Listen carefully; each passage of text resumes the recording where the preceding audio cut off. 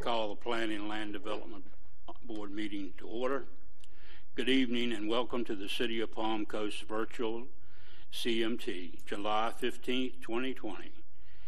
Plan and Landing Development Regulation Board meeting.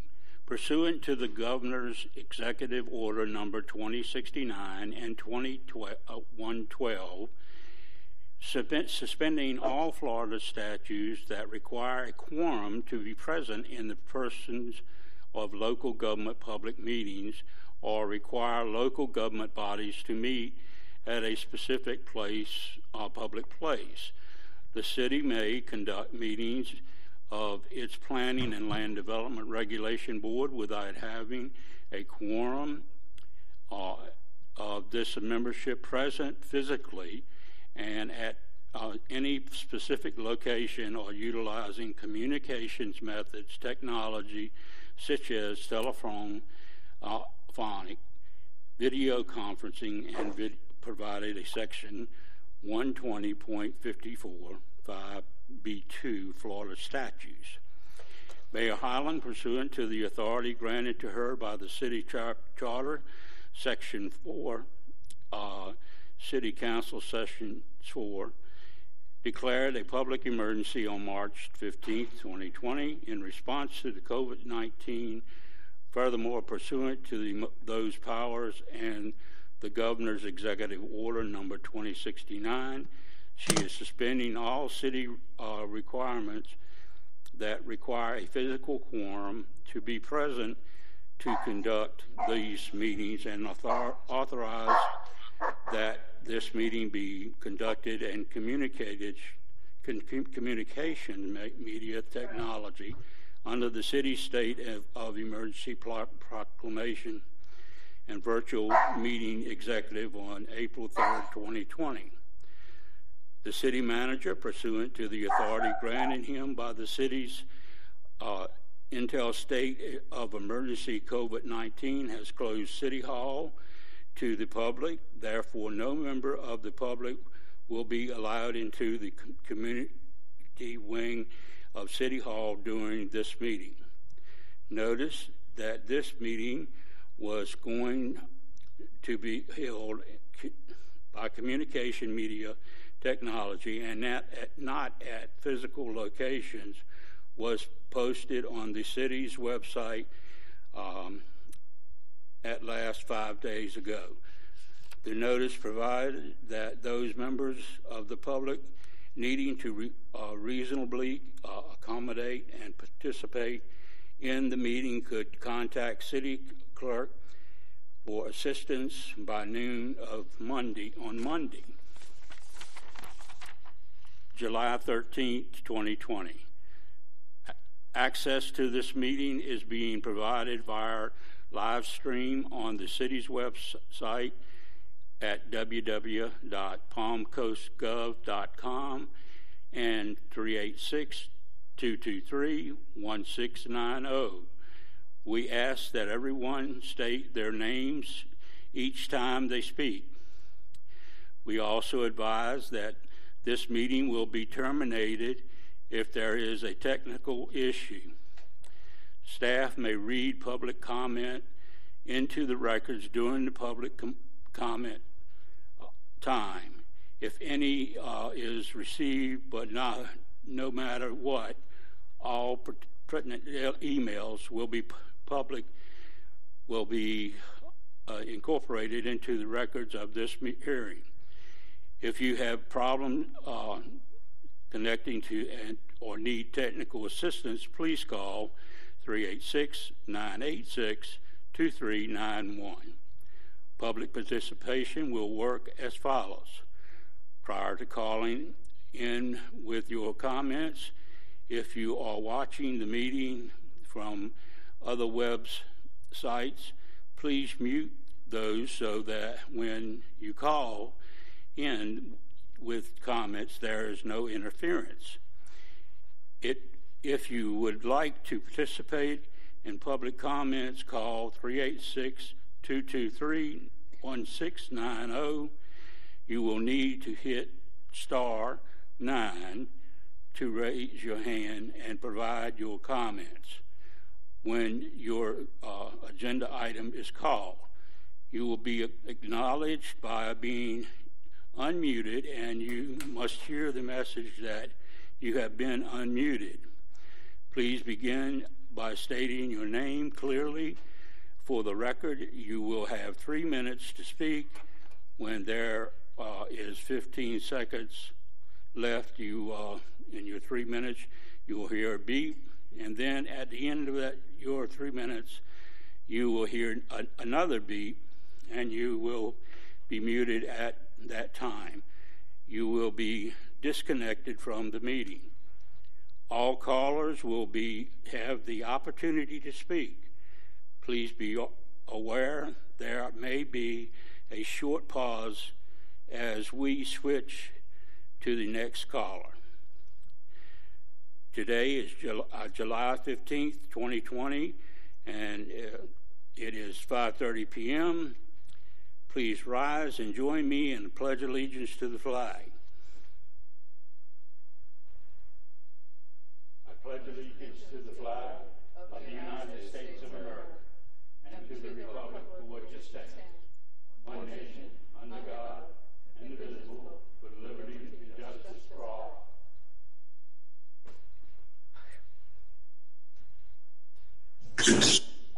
Do a roll call, please. Yes.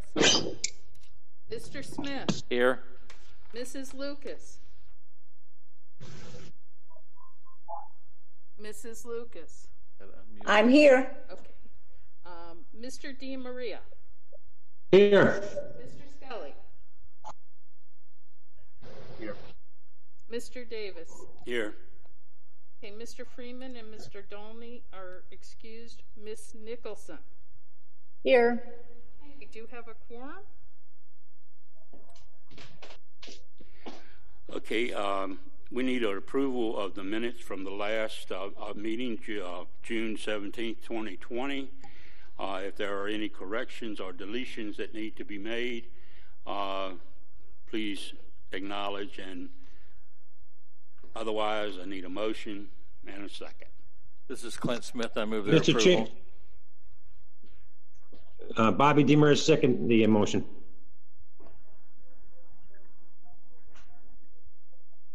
Roll call. Irene, please. Mr. Smith. Yes. Mrs. Lucas. Yes. Mrs. Nicholson. Yes. Mr. DiMaria. Yes. Mr. Lemon. Yes. Mr. Davis. Yes.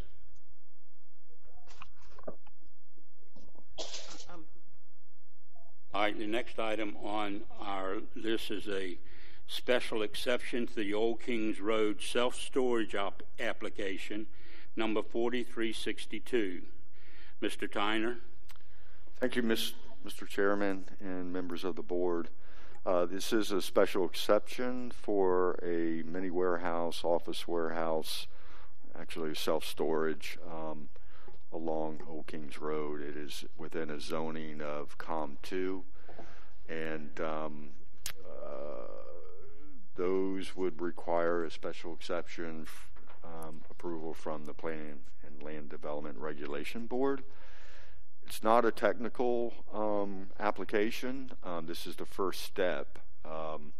After a special exception, it would require a site plan with all the technical requirements part of that. So basically, just to kind of make a generalization or just a basic statement of what a special exception is, it's basically the question of the day is that, is this use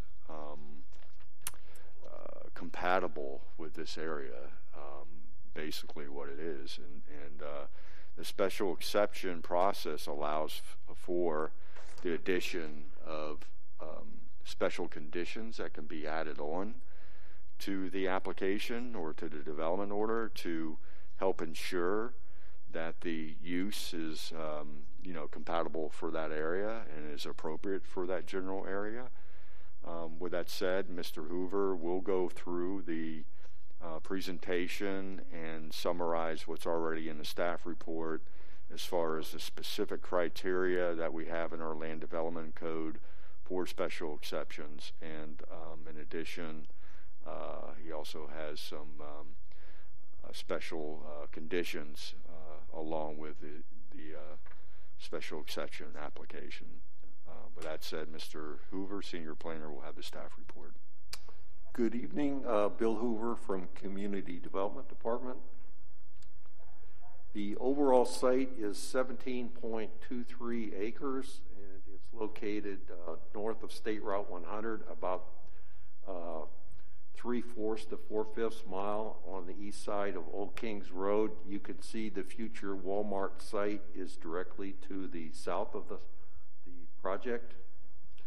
And they're requesting a special exception for a mini warehouse and self-storage facility on the 4.78 acre portion of the site, and that's the self-storage is shown in orange.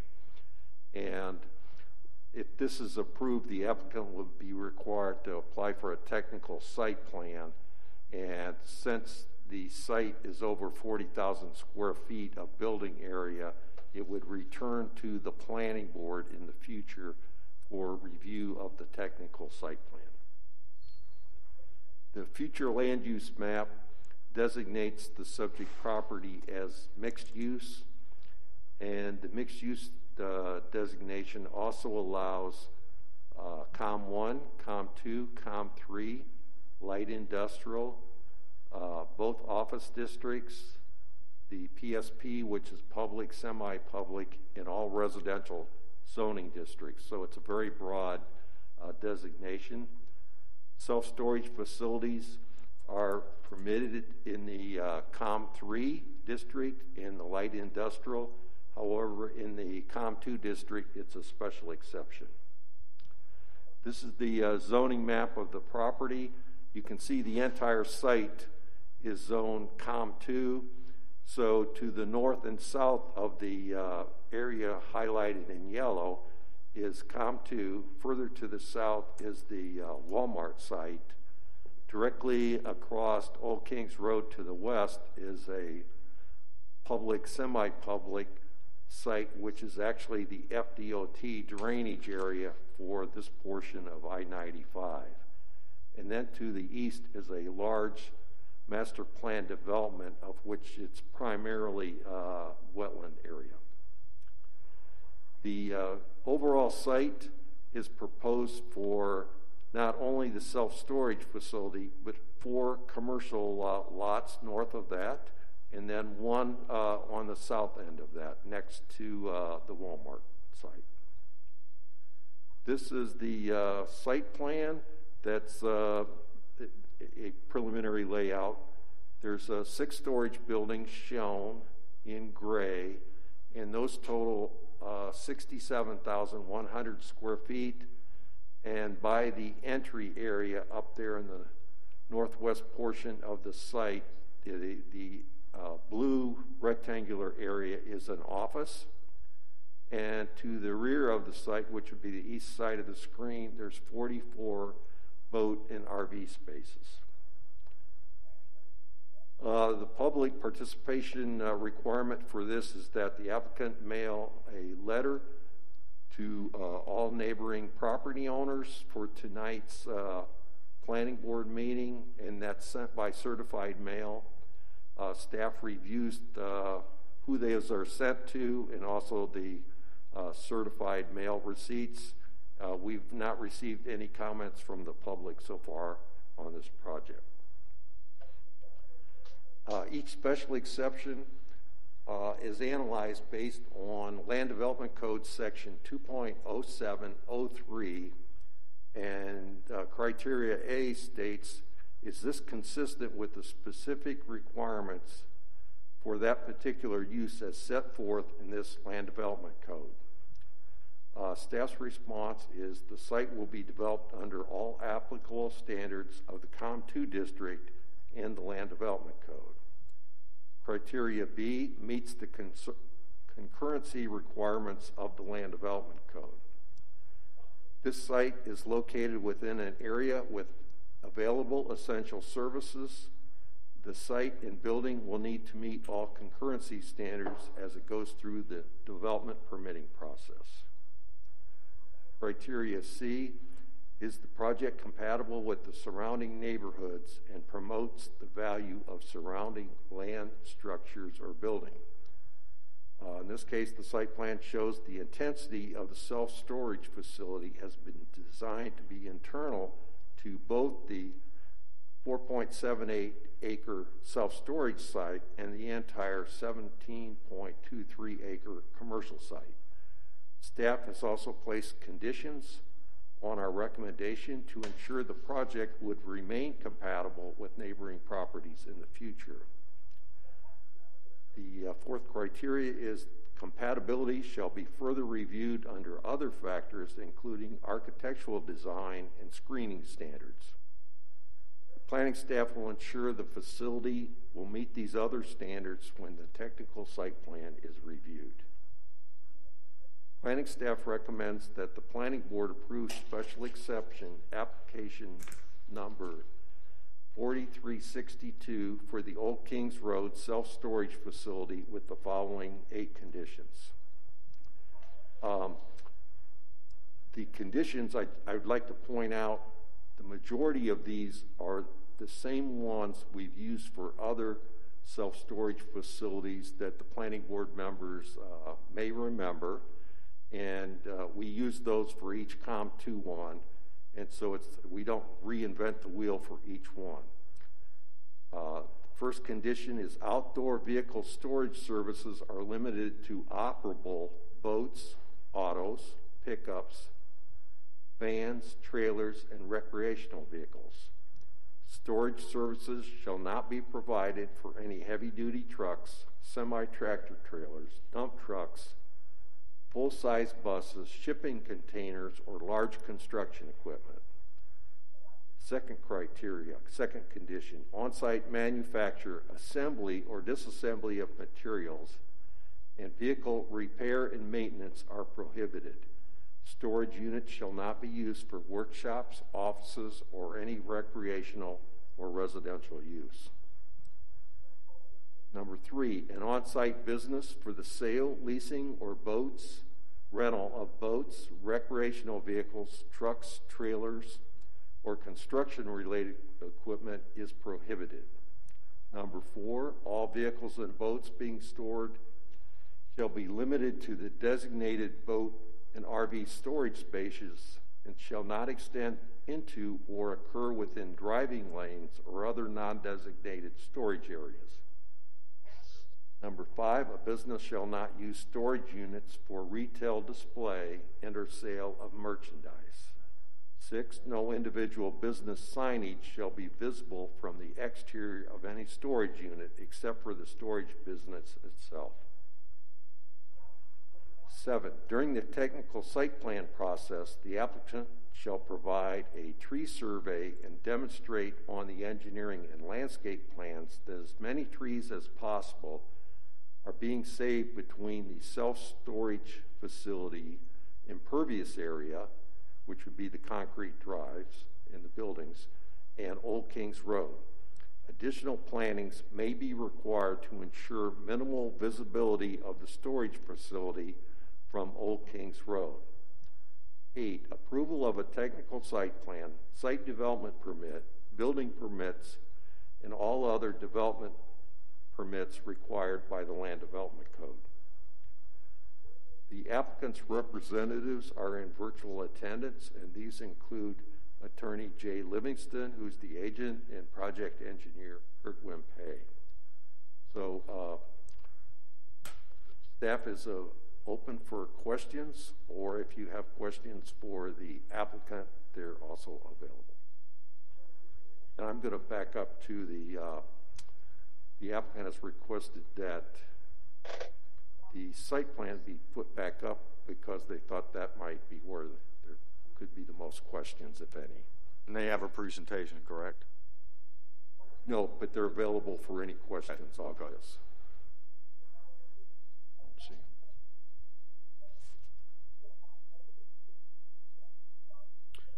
So I'll bring it back to the board. If they have any questions on this application, please say your name and let us know what your concerns are. This is Sybil Lucas. The facility will have offices for the owners or operators, yes? This That's is Bill correct. That's Hoover. correct. The original plan left that out, and that was added in, I believe. And Kirk, correct me if I'm wrong. The area marked in blue, or the entry, is where the office is. That's correct. Will the site have someone on site 24/7? I don't think that's been determined yet. Typically, you don't have, for this size facility, you probably wouldn't have somebody on site 24/7. There'd be operation hours where you have staff available, but nighttime hours, typically they're going to be off-site. So a number would be provided for someone who might run into a problem, or would the renters have access 24/7, I guess is a better question. Yes, they would. Okay. Mr. Chairman, Bobby DeMaria. Okay, Bobby? Yeah, I know it's just a special exception right now, but a lot of questions I bring up on this is the hours of operation on this. Is that been settled yet? Would that come on the site plan, that information for the developer? Well, the hours, I mean, the actual facility will be open with the office during normal business hours. The actual site facility, as far as access, will be accessible by the customers of the storage facility 24/7 through a controlled access and some kind of fob system. So the hours of operation, I guess, as far as the storage facility itself and access to it would be at any time. The actual office would be normal business hours. Okay, because I thought in the past, a lot of times these places are closed from 12 to 5 or 11 to 6 a.m., so nobody can go in there. That's not going to happen here? At this stage, we haven't really discussed that, if there's going to be any limitations on access. That's I think an undetermined question. I think that the concept would be that they would have as ready access to the facilities and the stored vehicles as possible. So I think the ideal scenario would be 24/7, but the actual final operations haven't been determined yet. That would be determined when we get past this special exception and get towards the site plan. That information will be available when we apply for site plan. Okay, and I know again there's exception, but if this is close to the road, it's going to be a lot of buffer or landscaping around this, so we can not see the stuff from the road. Yeah, actually, Bill, I don't know if you can put on the aerial shot, because that's the one benefit of this site that is different than a lot of other sites. We have the benefit of this area where that one's good. We have the site plan. It does go past the old Kings Road right of way, but we do have the benefit of a heavily treated area and the controlled access. And then because staff had the same concern that you have, they added the condition that we may be required to do additional plantings. So ideally, this whole thing is going to be screened except for the access road. So you're not going to see anything from Old Kings except for what you can see through that access view, that access view area. Okay, sir. Thank you very much. You're welcome. That's it, Mr. Chairman. Thank you. Okay, anyone else? This is Clint Smith. I just have one question for Mr. Hoover. The staff conditions, the applicant is okay with those? They were forwarded to the applicant about 2 weeks ago, and I have not heard back that they have any issues with it. Okay, well, let's ask Mr. Livingston. We have no objections to the conditions. All right, thank you. Mr. Chairman, this is Suzanne Nicholson. One question I have with regard to condition number 1 is how will the applicant or operator determine and continue to determine that the vehicles are operable?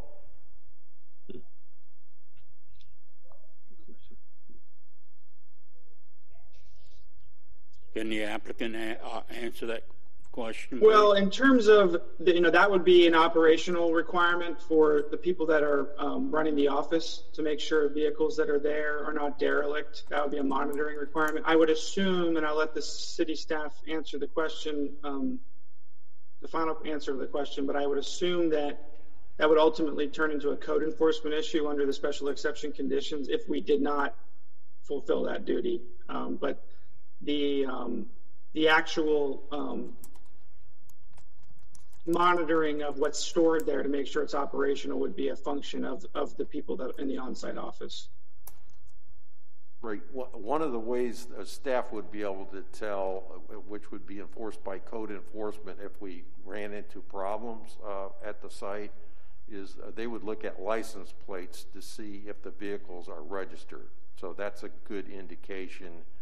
So let's say in my previous planning experience, I've seen where self-storage facilities, the lower end ones, you'll have somebody bring in a vehicle that was damaged and they're waiting for parts or something like that. That's definitely not what we would like to see. So that's the reason we have this in here. And I think I don't see that we would have a problem in enforcing this because we're getting rid of a lot of the types of vehicles that would create issues. And I'll just add to that too, that the intent of that condition too is that we don't want it in a junkyard, right. where you've got all these dilapidated, that's basically it. We don't want a junkyard. In reality, a bona fide storage facility, who is going to pay money monthly to have a piece of equipment out there that doesn't work, or a boat? Most likely that's not going to happen. So the real intent is that, staffs, we don't want a lot of junk and have it a junk storage yard, basically. I guess just as a follow-up to why I'm asking the question is, right now there's a lot of bills aren't being paid by people, and this would be one of those easy bills that wouldn't get paid in a financial situation and then get neglected. So I guess I would hope that the operator would demonstrate through the next application how they intend to ensure this for the community and not have to have it be determined that we're creating more work for our code enforcement to be enforcing this, and it's something that the actual owner and operator would be demonstrating that they're doing, would be my thought. We'll make sure to address that in the site plan application. With the storage facility, obviously the storage operator wants to make sure they're getting paid as well. There's a fairly expedited process for notice and then a judicial sale, forced sale of the of whatever materials are there to cover the unpaid expenses. So unless the operator's not doing their job, the likelihood of something sitting around derelict because the fees are not getting paid is that period of time would be limited, because at some point the operator would then evict them and sell whatever's there in an auction to pay the unpaid rent. And there's a statutory process that we'll make sure to address that at site plan, and then we'll also make sure to walk you through the statutory process so you understand that it's not the same thing as going to court and waiting months for a judgment. It's a very specific process that's available for storage facilities. Great, thank you. That's my only question, Chairman. Thank you. One thing that I understand that code enforcement will be allowed to access this property at any time during operational hours to check this stuff. Then he would probably report back to your office there, to the manager, or how's that going to go? My concern is, I know for a fact some storage facilities let things sit there and rot away. As long as the person is paying the rent, it becomes a junkyard. So enforcement is a real concern of mine.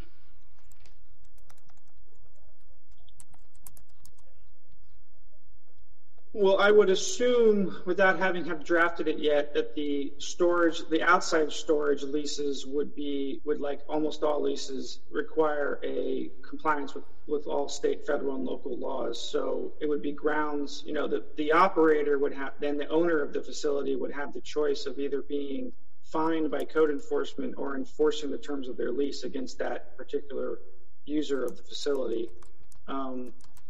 Now, the other benefit I think that this development has compared to other storage facilities that are out there is that it's not standalone. Although the out parcels shown in the site plan are not part of the special exception because those are for uses that are allowed within the COM2 zoning district, we are going to have some neighboring uses that are going to also have a say in the aesthetics of the facility.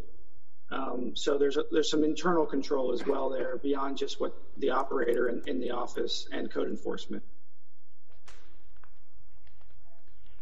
Mr. Tyner, will this come back to this board?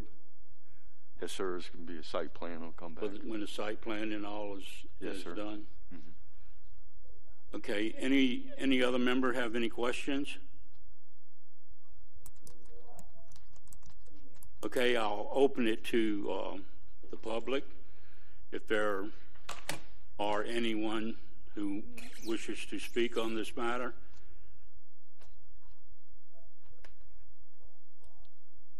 No, sir. We don't have anyone. Thank you. I'll bring it back to the board for a motion, understanding that this will come back to the board. As Mr. Tyner stated. So I'll open it to the members, please. Mr. Chairman, Jake Scully, I move to approve the special exception application 4362 for the Old Kings Road self-storage. Sybil Lucas, second. Any questions? Okay, Irene. Hold on, Mr. Chairman. Do we want to clarify that the recommendation includes the conditions as staff presented? Sure, let me modify that. Jake Scully, move to approve special exception application 4362 as written with staff exceptions on the Old Kings Road self-storage. Sybil Lucas, second. Okay. Could I have roll call, please, Irene? Mr. Smith? Yes. Mrs. Lucas? Yes. Ms. Nicholson? Yes. Mr. Scully? Yes. Mr. DiMaria?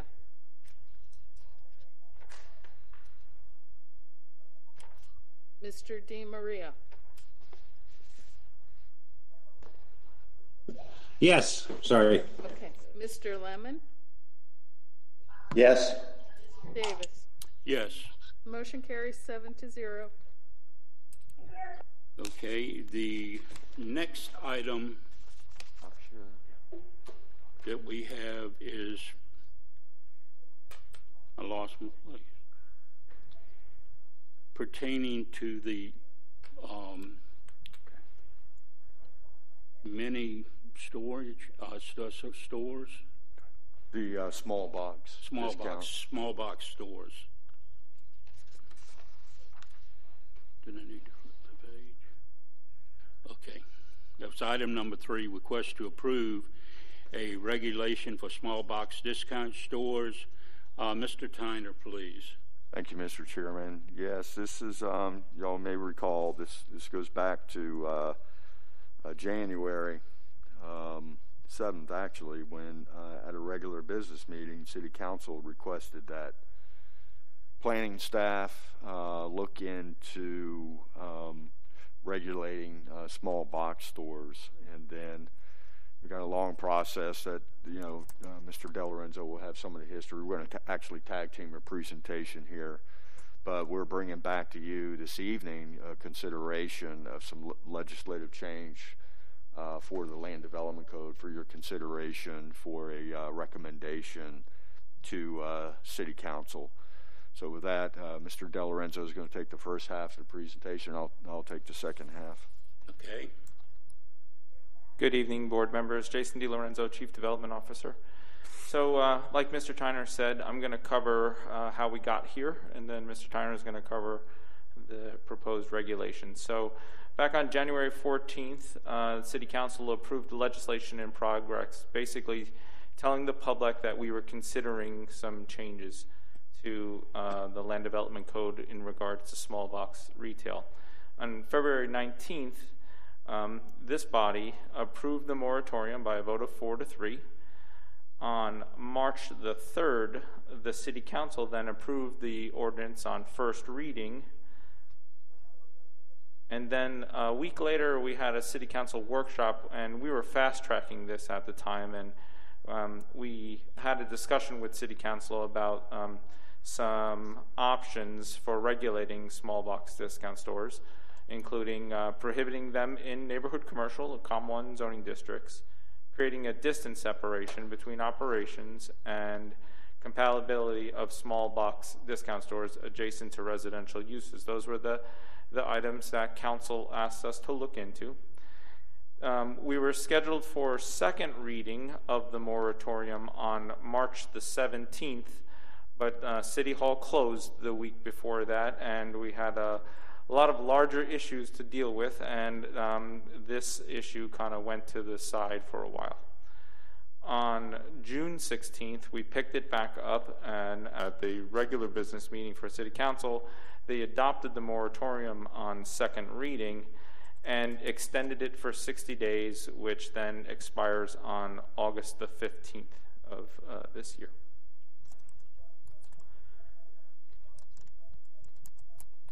From the moratorium ordinance that you reviewed, we included a definition for small box discount stores, which is a retail store that is 16,000 square feet or less in size, which offers for sale a variety of convenience shopping goods and continuously offers the majority of the items in their inventory for sale at a price lower than traditional retail stores. Small box discount stores does not include a pharmacy and does not sell gasoline or diesel fuel or specialty items and food items as primary product, including greeting cards, consignments, meats, seafoods, cheeses, or oils and vinegars. This is a common definition that's used around the nation for small box discount stores. As part of that presentation as well, you might recognize this map showing the 6 current operations that we have that meet that definition. They range in size from 7,500 square feet to 12,600 square feet. Most of them are found in the COM2 or Master Plan Development and Zoning Districts.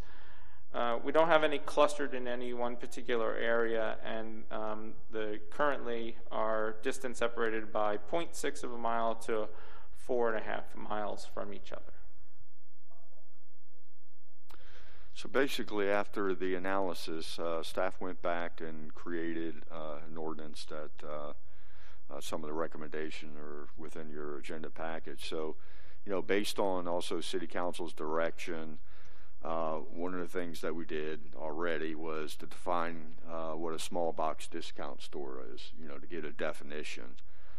There wasn't a definition of that in our Land Development Code, and as Mr. DeLorenzo pointed out, other municipalities had created a definition that we kind of utilized but also modified as well. And as y'all recall, back during the moratorium days of the definition, we had a lengthy discussion, I guess, surrounded by the definition. So we kept that same definition that we worked prior to this, and it's as our modification of our code.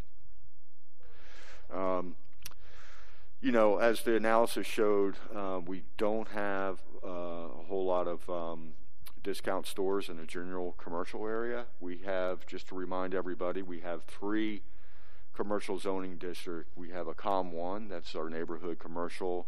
We have a COM2 that we call a general commercial, and we have high-intensity commercial district, which is our COM3. And as you know, we also have a zoning district called Master Plan Development that specifically has a development agreement that's attached to that ordinance. That's a negotiated regulation between the city and the applicant.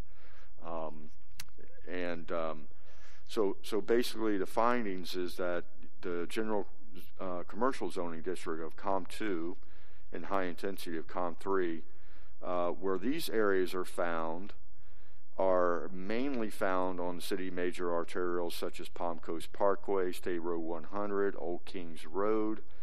They typically have a 4-lane roadway and maybe planned for the future 4-way. So they're really in our most intense areas where you're going to see, like the Target shopping center and your shopping opportunities. Our master plan development, same thing. You're going to find those zoning districts mainly along major road corridors. They typically will have a lot of land associated with them. Town Center is a master plan development, and Palm Coast Park is also a master plan development. So basically what we're requiring on that is that, no, go ahead, Jason, is that our neighborhood commercial COM1 be not part of this ordinance, that we would not allow the small box within the COM1, because your COM1 zoning districts, they're mainly found along Palm Harbor right now. They're your neighborhood commercial. They mainly serve residential traffic and is bordered by residential uses. And then number 4, existing small box retail are mainly, like I said, in COM2 and NPD zoning districts. We have one existing operation of a small box discount store within COM1, and that was the Dollar General on Matanzas Parkway. That's the only one that we have in COM1 right now. Another thing that we looked at is distances. That was one of the other items that City Council wanted us to analyze, is potentially making so that small boxes aren't clustered. In our analysis, we didn't really find an issue with the clustering of that. But what we did look at is that we knew that in some COM2 and maybe some COM3, potentially, that you might have some residential neighborhoods adjacent to it. So what we had drafted is that if there are residential lots within 500 feet of a residentially zoned property, then the small box would require a special exception, such as the previous item that we heard. That way you can, planning board can add, maybe special conditions. Let's say some additional buffering along the neighborhood would probably be appropriate, but based on a case-by-case basis. So basically, this last slide on the presentation, this is it. This is the city staff recommendation. We had changed our table to add a small box discount store. You can see that there in red. We were permitting outright in COM2 and permitting outright in COM3. And you can see the little asterisk there, number 3, for a footnote that we already have existing in our land development code, so there's no addition to that condition. We just added the asterisk to small box discount stores if they're within 500 feet of a residential property to require a special exception. So Mr. DeLorenzo and I are here for any questions or discussions y'all may have. My understanding then, we've set a square footage limitation on a small box store of 1,600 square feet, 16,000 square feet, or 1,600, I'm sorry. Definition was there. You want to go back to the definition right there? Yeah, look at the definition. That is it. 16,000, okay. Or less. Or less?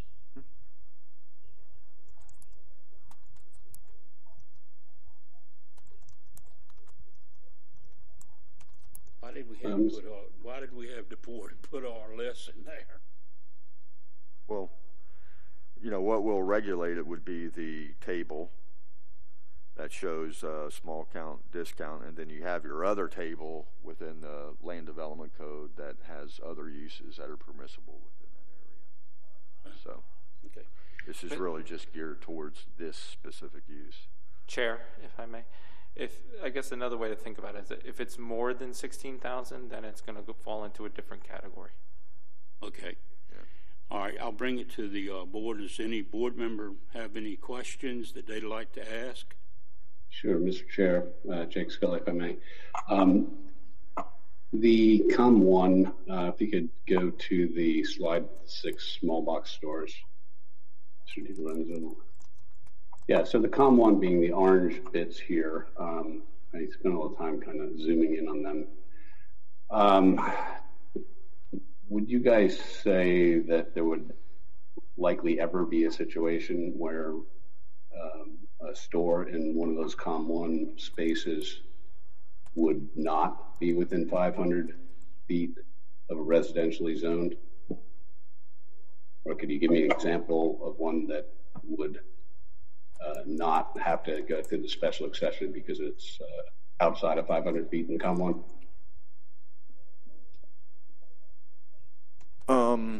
Let me see if I got your question. For COM1, if we look at the area on the map, I wish we could focus in on it, but I believe that those properties, most of those properties, and I can't say for sure, would most likely fall within the 500 foot of a residential zone piece of property.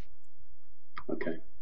And the special exception is the compatibility one, where typically it's as you mentioned, buffering trees, architectural concessions, etc. I just feel like sharing with the group that I don't recall too many times where a special exception has come before us where the additional buffering, etc., was not.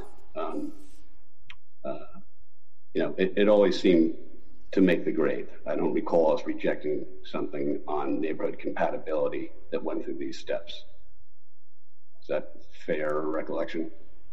Yeah, I mean, my experience basically, and Katie can chime in too, that, in one way from a perspective that a special exception isn't by right, where you do have to go to a public hearing, and basically is adding special conditions that make it more compatible. Just like you said, Mr. Scully, is that if you're adjacent in the back of your building on the rear of the property, you have residential houses there, single-family homes, the planning board may want to increase the landscape buffer to make it more compatible to help protect the existing residential property. You may have, conditions of hours of operation to be a little bit more compatible with the surrounding areas. But it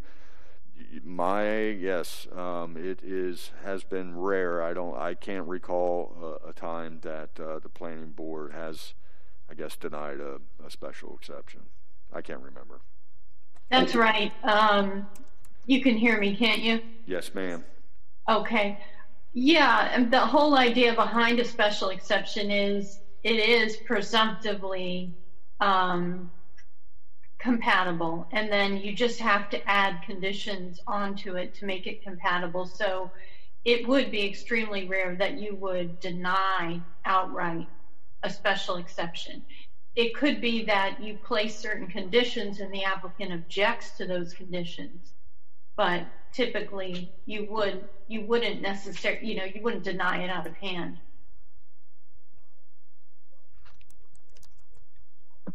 Chair Davis.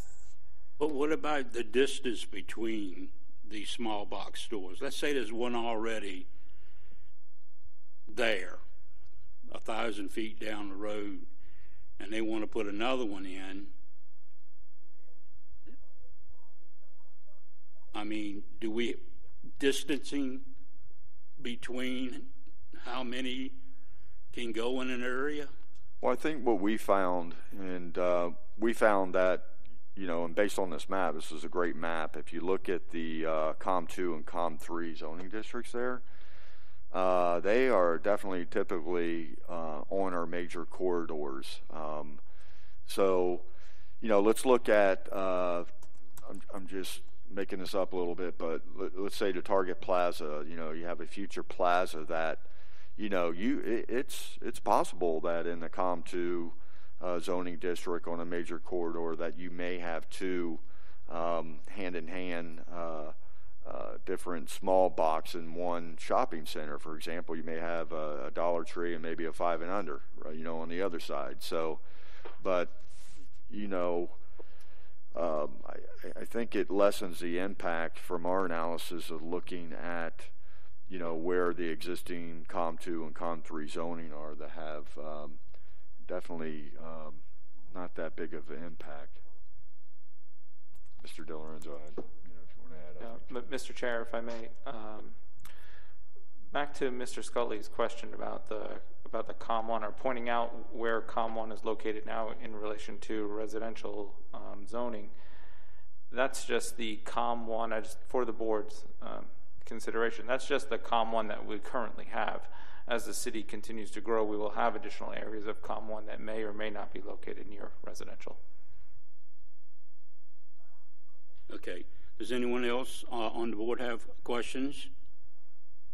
This is Suzanne Nicholson, Mr. Chairman, and I guess I'm trying to play catch up here because I wasn't involved in all the previous meetings, but it seemed like City Council's concern was having an abundance of these type of stores that would then create difficulty for other more desirable retail that would have more diversity and would potentially be having an economic impact, not just a screening impact. Am I correct in that? And are we addressing that with this recommendation? Yes, ma'am. I believe you are correct in that, and that's why locating them in COM2 and COM3 puts them in the corridors of the city and not out throughout the city. Did that answer your question? But I'm not sure if we're not limiting the amount that we have, how we're addressing the potential economic impact. I understand the same way you did about council, about an overabundance of these small box stores. Mr. Tyner, this doesn't seem to reference the number that Palm Coast could have.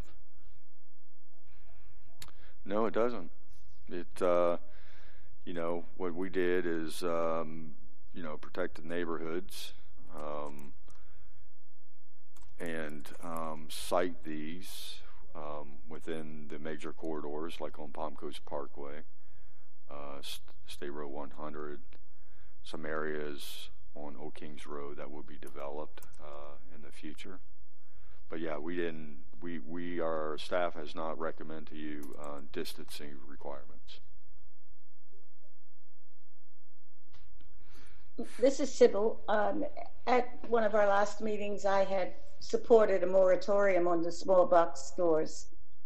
I don't currently see anything that would change my mind about that, because in all of these provisions, we're not limiting the number of stores that could come in.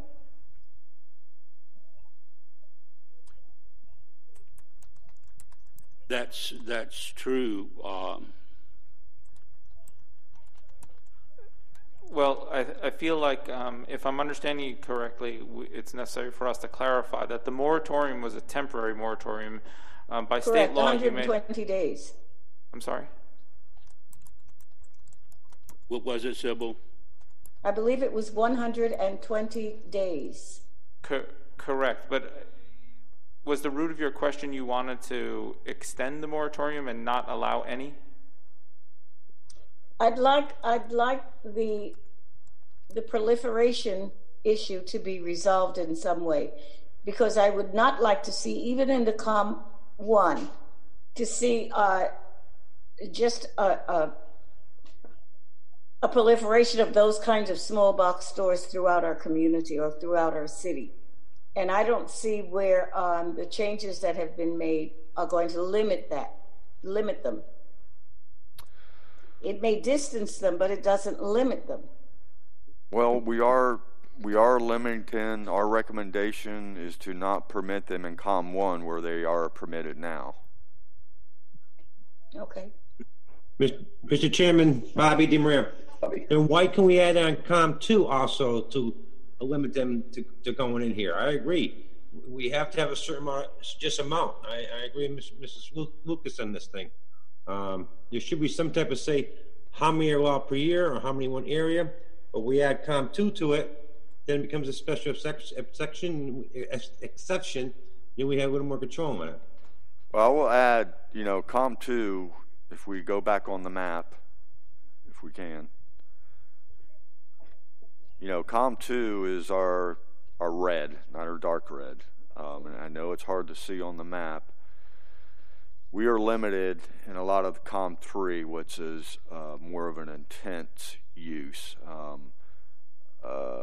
Your storage facilities, those type of things, very high intense, really limited of retail in the COM 3, although you can have retail in COM 3. But your commercial 2 zoning district is where the majority of your retail establishment, including the small box, including groceries, including shopping, restaurants, that is where the majority of your retail will go. So eliminating small boxes from COM 2 would pretty much eliminating from a lot of the areas on the city. In addition, that's where we have the majority of our existing small boxes when they're COM 2. So now, in essence, we have made the existing small boxes, what's the word I'm looking for? Non-conforming? Yeah, non-conforming. So we would not recommend getting them out of COM 2. Is there a way perhaps to quantify, as Mrs. Lucas is saying, is that there's a percentage of small box stores to other type of retail that would be permitted?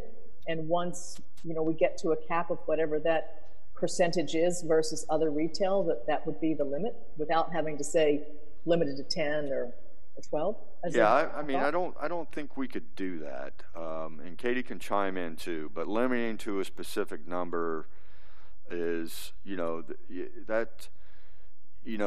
talking about proliferation of small boxes, and how you can do it is through as we talked about in the beginning of the presentation, is a distance requirement that,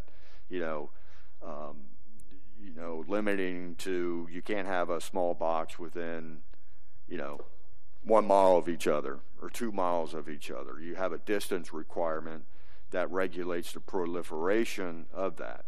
But our analysis, a staff analysis of looking at what we have existing in Palm Coast and looking at all of our zoning districts, we didn't see that issue of proliferation. Now, if we start having that issue, a proliferation of these small box stores, nothing's prevented us for coming back and taking another look at the ordinance, but we just didn't see that data through our analysis that it is a current issue right now. And I think and Katie, Ms. Reichman, we want to chime in, because part of our recommendation is actually looking at the data and to come up with a distance and limiting them without having an issue of proliferation could be problematic for us legally at this point. Katie, do you want to chime in on that? Yes, thanks, Ray. Obviously we're making this kind of very specific definition of small box, and then we're saying that this particular type of retail needs to be regulated a little differently. In what the staff has brought forward, I think you can justify it. It makes sense because they're backing it up by saying these kinds of retail stores need to be on the main arteries. But the question is, have you gone into the realm of a little bit more arbitrary when you start looking at even separation between them? that's something that quite a few communities have done. But it still requires you to find some definite reason for that in your data. You can't just say, well, it seems to me that these small box retail are creating food deserts, or it seems to me that they attract crime. You know, you really have to have the statistics. So what staff has come up with is based on their study of the city and what the city needs at this particular time. That's not to say that down the road it couldn't be changed with proper data. Mrs. Sybil again. Katie, are you suggesting that we wait until there is a problem? Because if we look at other cities, we can very readily see the proliferation of small box stores in other towns and cities, and the impact that both visually and commercially that it has on these cities. So are we suggesting that we go ahead and use the recommended distancing, and then at some point down the road when we have a problem, try to undo it? Well, I would certainly hope that it wouldn't be after we have the problem. I mean, I think we can sort of see it coming, but we also, we also have to do what's defensible based on what we found in our city. And I don't think that some of the cities that have these distance restrictions have necessarily backed it up with appropriate data. I don't know. I haven't looked at every single one to be sure. But, I agree with you totally, Sybil. I get where you're coming from, to be proactive and to see what's happening elsewhere. But we don't seem to have that data right now. We might, but I think staff's going to be watching closely to see if we get to a point where we need a distance restriction. So, Sybil, from what I've read, because I tried to go to reputable sources, but it seems that the demographic where this proliferation is significantly a problem is in rural and poorer areas, and it, when people consider the dollar stores as a negative proliferation, I wouldn't say predatory, but getting in that direction. Right. It's the demographics, at least of our current COM1, if that is in fact what is attracting dollar stores to pop up everywhere, it just doesn't seem to be a well-supported business decision to, put 12 Dollar Generals on Matanzas and Palm Harbor Parkway, to me, based on what I've read. That's all.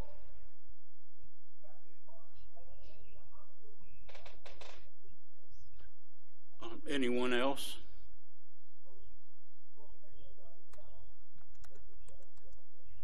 May I ask, this is Sybil again, may I ask what if any is the common denominator between these dollar stores? Are they being marketed, or are towns being marketed as a good place for people to open these kinds of businesses?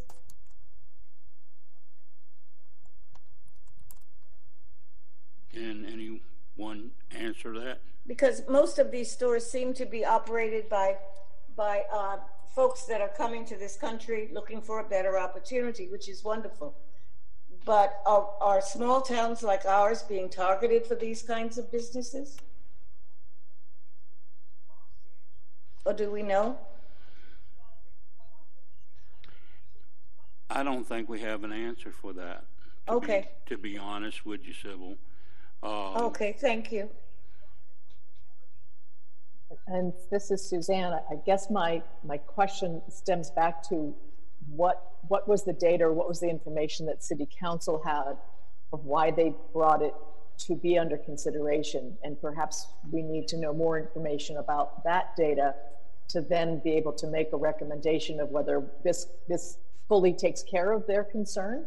And we've done the analysis from every direction, which may certainly have been done.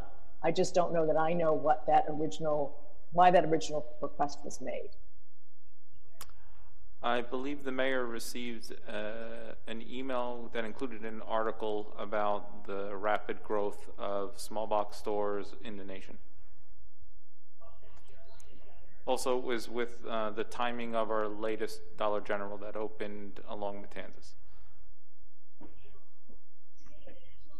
Katie, was there a specific, or Ray or Jason as well, was there a specific kind of indefensible issue that just steered you guys away from just saying, look, COM2 is limited real estate at this point. These stores take up a bigger footprint than most of the other establishments that are already zoned for this. Therefore, let's put them in COM2 and be done with it. Was there a problem with going in that direction? No, Mr. Scully, I think more of it had to do with compatibility in COM1. And it was more natural for this type of business to be located in our corridors and not in our neighborhoods. And I would No, that's exactly what I mean. What I'm saying is, I'm sure there was serious consideration given to just saying, COM2 and COM3, and that's that. Once the definition of the small box was done, the rationale I would see data for is that these take up a lot of the COM1 footprint, just by nature of their single tenant big store. You could argue against that, but was there something that said, no, we can't defend eliminating COM1 for these?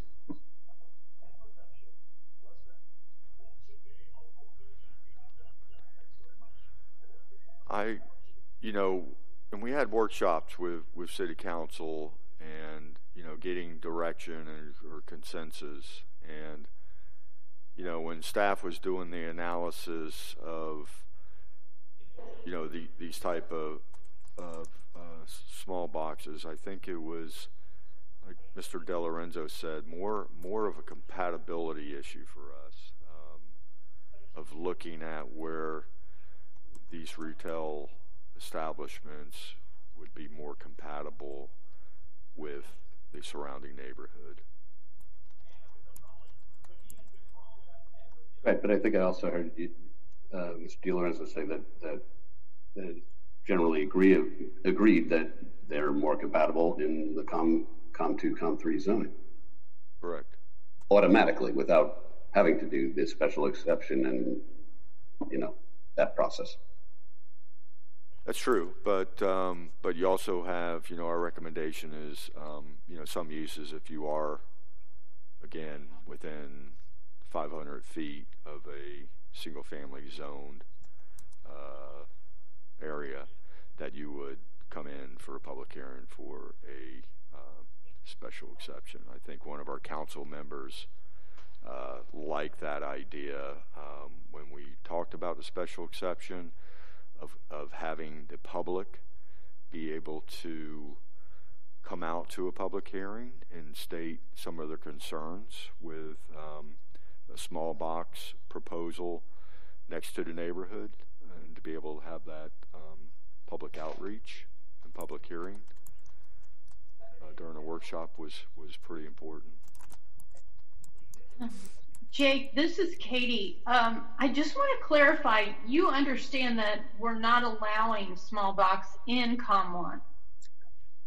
Without the special exception, correct?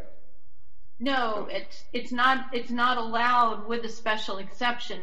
It's not allowed at all.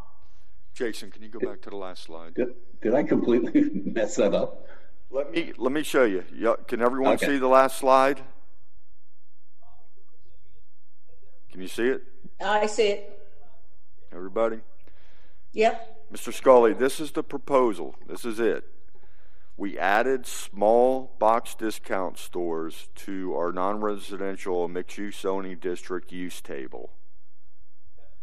And if you see COM1, COM2, COM3, we eliminated small box discount stores from COM1.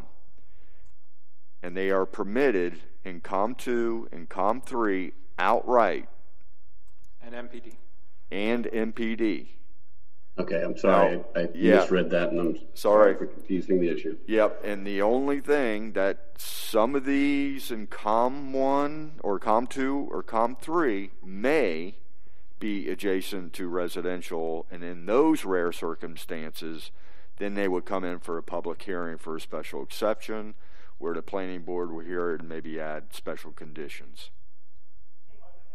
I apologize to my fellow board members for I that. apologize for not being clear. And this is Suzanne, I think this satisfies completely the compatibility concerns, but I'm not sure it addresses the economic concerns that I saw stated from the city council piece. That was my concern. And that's my last comment. Okay.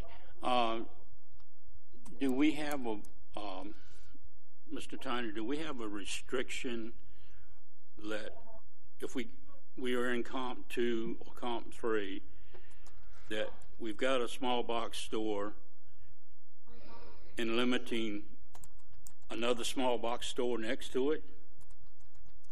No, sir. So they could do that? Theoretically. If market conditions found it necessary or possible. I know staff's worked hard on this, but it's kind of a little bit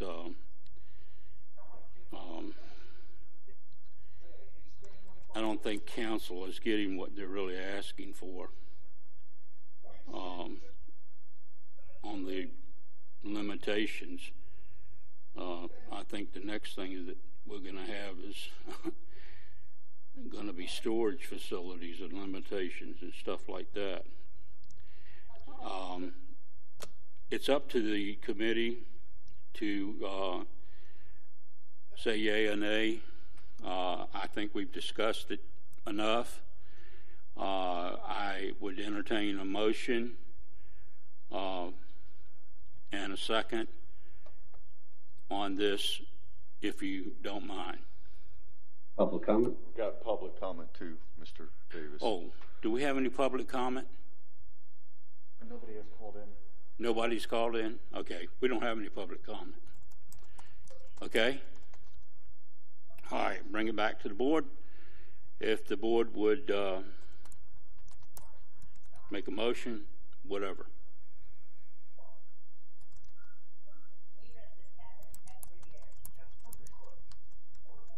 So Jake Scully, I move to approve the ordinance regulating small box discount stores, item key 8342. This is Clint Smith. I'll second. Okay, I have a motion and a second. Any questions? Okay, Irene, please call the roll. Mr. Smith? Yes. Mrs. Lucas? Can you come back to me? Miss Nicholson? No. Mr. Scully? Yes. Mr. DiMaria? Yes. Mr. Lemon? Yes. Mr. Davis? Yes. Mrs. Lucas? No. The motion carries 5-2.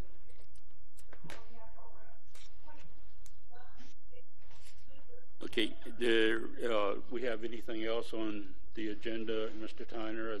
Anything to come up? No, sir. Okay. All right. Recommend a motion that we adjourn. Bobby Demer, motion to adjourn.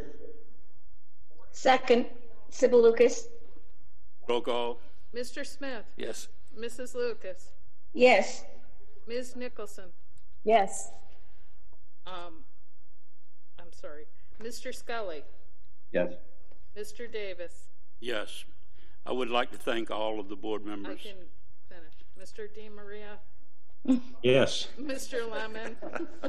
Thanks. Yes. Kind of ahead of myself, guys. Okay. Motion carries. I want to thank all the board members and all and staff for the hard work that is going into this.